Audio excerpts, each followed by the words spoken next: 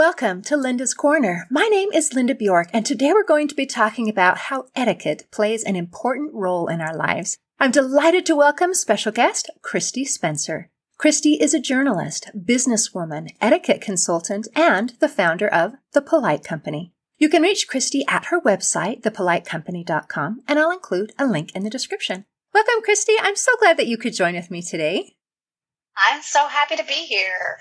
I am delighted to be talking about etiquette. This is something new, a topic we haven't covered before. And I think the concept of etiquette is widely misunderstood. I think if you were to say etiquette, the first thing that would pop into a lot of people's mind is, oh, we're having a tea party and I need to know how to hold my pinky. But it is so much more than that. Would you please explain what is etiquette and why does it matter? Well, etiquette is everywhere. So people think of it as something we need in formal situations, but, we need it in the drive-through line. We need it when we're driving on the highway. We need it in the grocery store. Everything is etiquette. And sometimes people say, oh, etiquette, are we still doing that? And I'll say, yes, we're doing it right now when we're having this conversation. So it really impacts every corner of your life. Whenever two people come together, that there has to be etiquette. So it really is the fuel that powers relationships, as the Emily Post Institute says. And, it's taking everyday dilemmas and figuring out a way to build a relationship while you solve any of those dilemmas, whether it's somebody, interrupting you or talking too loud on their phone or any of those kinds of things. You can always take the opportunity to build a relationship. And it's so important, we're hopefully post-pandemic. So, some things have changed. Are we going back to the old ways? But knowing what to do in a situation is important. But knowing how you impact a situation is also important. And so knowing what to do really gives people, and especially children, confidence to go into any situation and really, know what they should do and then be able to focus on what's happening in front of them. Wow. Okay. So that is very different from a tea party and holding my pinky up. You talked about that the primary thing, the primary focus of etiquette is relationships. So is it about the rules that we follow so that we can get along with other people? You're talking about the drive-through and driving down the freeway. Is etiquette then a sort of the social mores, the rules that we follow to be able to get along with each other? Or can we fine-tune it just a little bit even more so that I can really understand what it is when we use that word? I think that we have an innate nature to try to make people happy and to try to be good people. I really do believe that. I don't think people wake up and think, I want to make people's days miserable today. I think we start out with great intention, and then sometimes we just don't think about what we're doing. So this gives you the opportunity to think of options and to react in ways that, make other people feel cared for, make other people feel special, and you just kind of help my life just go a little bit more smoothly, whether it's a wedding formal event or a baby shower, those once-in-a-lifetime opportunities, or if it's sitting down at the dinner table at night and your kids put a napkin in their lap. Knowing how to act in all those situations are, really important. Yes, it is. And I love the idea that the way that we behave not only affects us, this affects the people that are around us and helps them to feel like we respect them, that we are honoring them, that we want them to feel comfortable, and that we value them. So these kinds of things. So now you mentioned the Emily Post Institute, and I know that you graduated from there, and I forgive my ignorance. I had to look it up. I did not know what that was. Would you mind telling a little bit about what that is? So Emily Post wrote her first etiquette book 100 years ago. So this is the 100th anniversary of the book that really put etiquette on the map and made it accessible to everyone. And she was very much in favor of etiquette. Wasn't because you were privileged. It had nothing to do with wealth. It had nothing to do with education. It really was accessible to anyone, especially immigrants who were coming to America at that time. who really wanted to adopt the American culture as quickly as possible. And so she made it really accessible and really easy. And a lot of people will say, it's elbows off the table or it's those kinds of things. And it was not about that at all. It was about relationships, even 100 years ago. It's still about relationships. I like that. And yet, because what I have in my brain is still so ingrained, I'm having a hard time totally and completely converting to this new definition and understanding what it means. So maybe it would be helpful if we start putting it into some specific situations, like a business interview. What would business etiquette be? How would having etiquette help me in a business meeting? So, you'd want to have a plan for the meeting and you want to always give your full attention. And, people say, is it okay to take notes on my cell phone? And, you put yourself in somebody else's position. What happens if you're at a meeting with somebody and you're talking and you're making eye contact and it's going great, and then they look down at their phone and they start texting away? We've all been in that situation. We're thinking, okay, I'm not interesting enough or, whatnot. So it's really about, being present with people, paying attention, it's so easy and it's so simple and we all know to do it. But sometimes we use technology as a barrier. So, I always say during meetings, take out the old pencil and paper. It's great if you're leading a meeting to, have your agenda. You want to dress appropriately. But you always want to, encourage other people. So there's no use in meeting if you're just going to talk at people. So if you're going to have a meeting and take up people's time, make sure that you're getting input from them as well. Okay. So as I'm trying to unwrap this scenario, here's what I'm hearing. That as the leader of a business meeting, I want to show respect to the people who are coming. And some of the ways that I can show that respect is, first of all, by coming prepared. And second of all, being respectful of their time while they're there, that this is something that's going to be of value to them.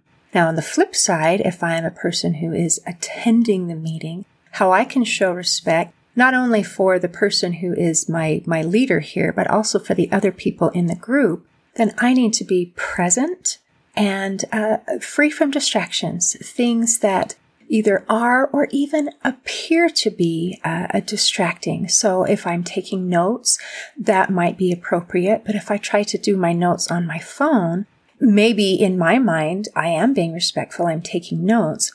But the way that it's coming across to the other people in this room is that I don't care. I just don't care. Right.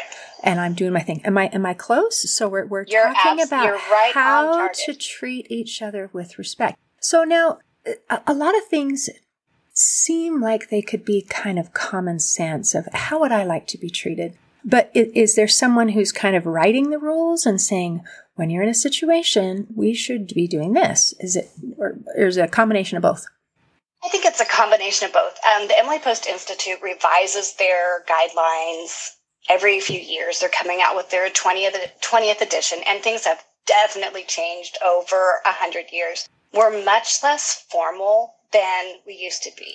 To go to somebody's house used to be somebody would come and deliver you a letter, and it was very formal. You're thinking Downton Abbey here, which is, really romantic to think about. But now you might just holler over the back fence, and say, hey, neighbor, do you want to come over for a cup of coffee? So we become less and less formal, which I think is fantastic, because when you do use those manners, when you pay attention in a meeting, when you send the thank you note, when you do all of those little things, you can stand out so much more easily now than you could back 100 years ago, because everyone was conforming to the rules. So now for somebody who is, polite and, does all the small things that matter, you stand out as cream of the crop. Wow. And I love that you brought up it's not about conforming to a set of rules, because I don't have a lot of incentive to conform to some rules that somebody made up about, which fork I need to be using, or that I need to send a letter before I can come. So I like the idea that Really, it's about relationships, and it's about how we treat each other. So I loved your example in the business thing. I would love to hear some more examples. So how about dating? Are there some etiquette rules for dating that are going to make me stand out and make me show well? Well, I come back to it all the time, but the cell phone is the biggie. You want to put that away. So if you don't eat with it, it shouldn't be on the table. So no cell phones on the table. That should be in your pocket or, in your purse or somewhere else. I think that you want to take into consideration what the other person likes. And so when you're, making plans, make sure that it's something you want to do too, because you want to be authentic and present your genuine self. And then, when you get there, I do have one rule. If people do have a drink, it's a 1 drink rule. You don't ever want to start with an apology or end with an apology. So you really have to be, very, very strict about that with yourself. Even though you might be nervous, that is not the way to go. It's not going to help anything. So I think that, so to have that, and then, just engage in conversation. Make sure you are following the table manners to the point where, chewing with your mouth closed. And I think you always want to take care and understand how people are treating other people. That's the best clue of how they're going to treat you. So when somebody is courteous to the waitress or somebody who's seating them, that's a great clue of how they're going to treat you. So I think, make sure that you're treating other people around you really well. I love that. And I love that this brings out, you're talking about this is relationships. And as you're describing the etiquette for a date, it matches that if you behaved that way, and behaving that way, I think includes kind of a deeper level that I am thinking about the other person, what they feel and what they need. And so there is an element instantly of being selfless, of paying attention to another person, and then treating them with respect. That is an excellent foundation for a good relationship that can continue, whether it's one date or whether it's a marriage and it's a lifetime relationship. I also loved that you brought up the idea that as we pay attention to the etiquette that someone else is demonstrating, it gives us insight into their character. If someone is going to be snippy with someone that you realize, okay, that's something, there's a red flag right there. Here is an issue. And I think your advice on only a 1 drink rule is a very good idea. So these are wonderful. Thank you. It's been a while since I've dated, that's for sure. But, I'm willing to give the advice to anyone who will listen. Can you give me some more examples? What other kinds of scenarios? We talked about driving, and I'm assuming driving etiquette might include using your blinker, allowing people to merge, not honking and getting all upset when things are we're all heading in the same direction. Take a deep breath and we're going to be okay. Is there more than that? I think that, just going into a situation where you're going to be mindful of other people and, you're not always going to do things right. And when you don't, a wave or something, just to let somebody know, I see you, I know it was, my fault. I'm so sorry. I think if you just operate in that space, people would be surprised how it would transform themselves in, when you start out the day in a bad mood, it's amazing how everything, goes downhill from there. But when you start out, thinking, I'm not perfect and neither is anybody else, and I don't have that expectation that somebody's going to be that way, it lightens you and it lightens the people around you. So, I think you only use the horn if somebody's in danger. It is not an expression. It is not something you say to other, it's not how we communicate is through beeps.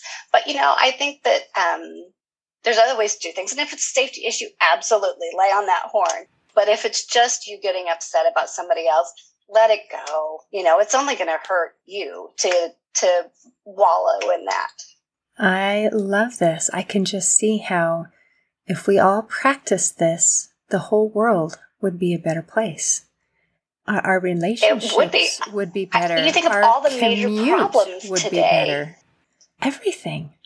And it seems like it's more, it is maybe a surface kind of set of rules, but it comes from this deeper place, like you're describing this commute to work, and how if you're thinking, I'm not perfect, I don't expect other people to be perfect, and it's okay, and if someone makes a mistake, I'm not going to get all upset about it. That comes from being in a good place yourself. I think that's wonderful.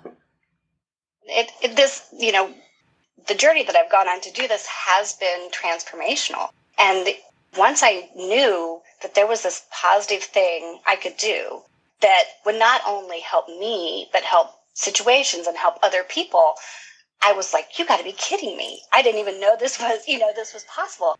And so, it just really impacted my life that, I couldn't let it go. I love it.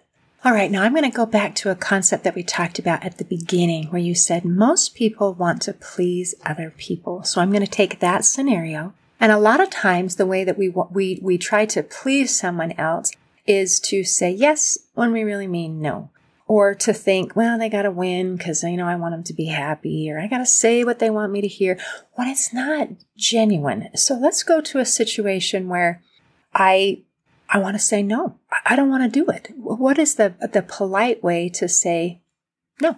That is such a great question. I just did a talk for International Women's Day, and it was about empowering etiquette. And it was all about how to say no politely, declining invitations, disagreeing with somebody else, where you can be assertive, but you don't have to necessarily be aggressive when you're doing that. So when you say no, you, first of all, want to think about what your response is going to be. So an instant no or an instant yes are usually going to lead to regret. So take time to consider what somebody's asking you, and then, start it off with a thank you.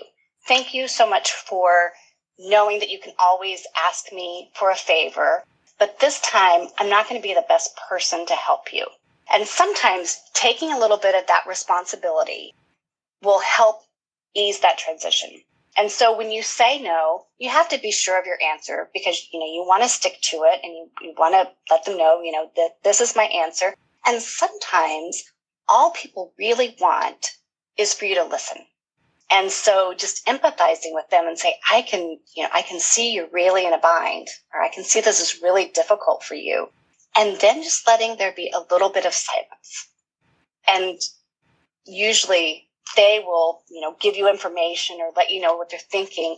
And just that act of listening and taking that time, they're going to end up thanking you, no matter if you've said no to them, because people really, really appreciate being heard. So an empowering way to say no. And I'd like to even continue some more ways to say no. Someone asked somebody on a date, I'm not interested. How do I say no? That's tough. And after a date, sometimes it's tough to tell somebody. But really, you have to think, there's the golden rule where we do unto others. And then there's a platinum rule where we do unto other people as they want done to them. So would you want somebody to tell you, don't waste your time, this isn't going to work out? And, most of us would say, yes, we want that. So if that's something that you want, then you have to commit to telling that to other people if the situation calls for it.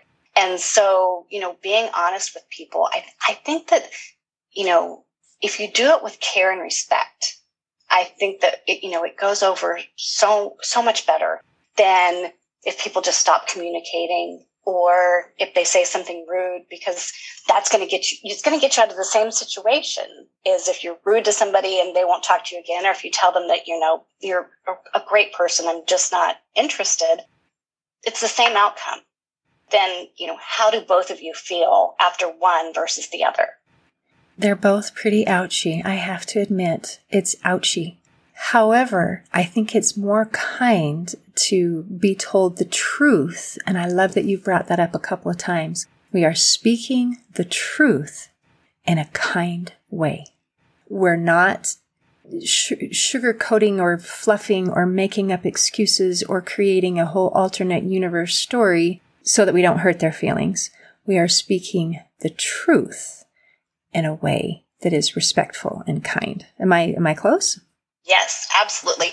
There's honesty and there's brutal honesty, and you don't want to go with the brutal honesty way of doing things. So just some, kindness and compassion, and thinking about, what would I want in this situation? I think then every experience is a chance for everyone to grow and to have mutual respect than, taking the sometimes we think it's the easier, quicker way out, which is to offend somebody or, make them feel bad. But I just think you grow through that opportunity, and you have to understand, that date is the short term. The long term is how you're going to interact with whomever you might be with, for the rest of your life. And you're just building that foundation as you go. Excellent. That is excellent.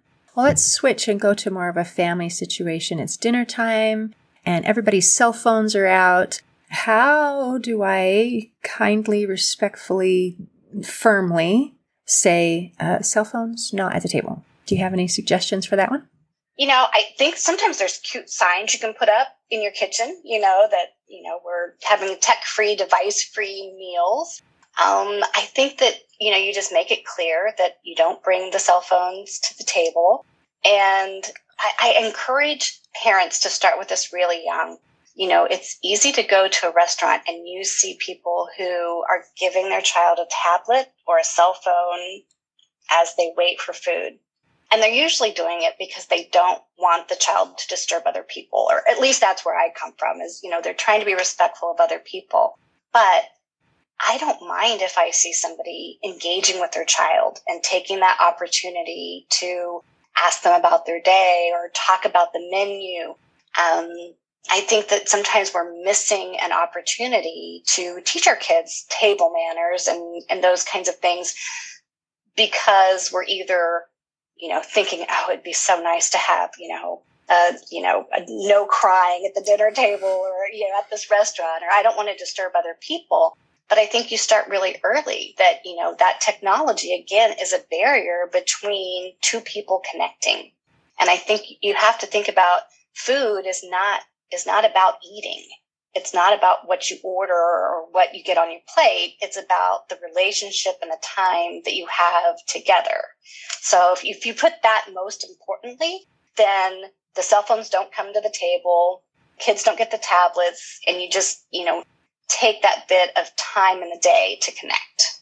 I love that. So as we've come from this part back to the beginning, it is about relationships. It is about relationships. It is about relationships, and putting that as the focus and then thinking, okay, if I want this relationship to flourish, then what is my behavior going to be? What is my action going to be? I love it. Is there anything else you want to make sure that we cover before we close today? No, I just think that I encourage people to learn the rules, not just to know them, but to give themselves confidence in situations. I love teaching college kids, who there's some kids who are so anxious about being judged or being in front of people, and eating and dining and social situations just magnifies that. And so if you have the confidence of, how to wear an appropriate outfit for a job interview, or what fork to use, or how to send that thank you note, it really opens doors. And I think that as parents, that's our biggest job, is to prepare kids not only to be productive in the world, but to find happiness in themselves.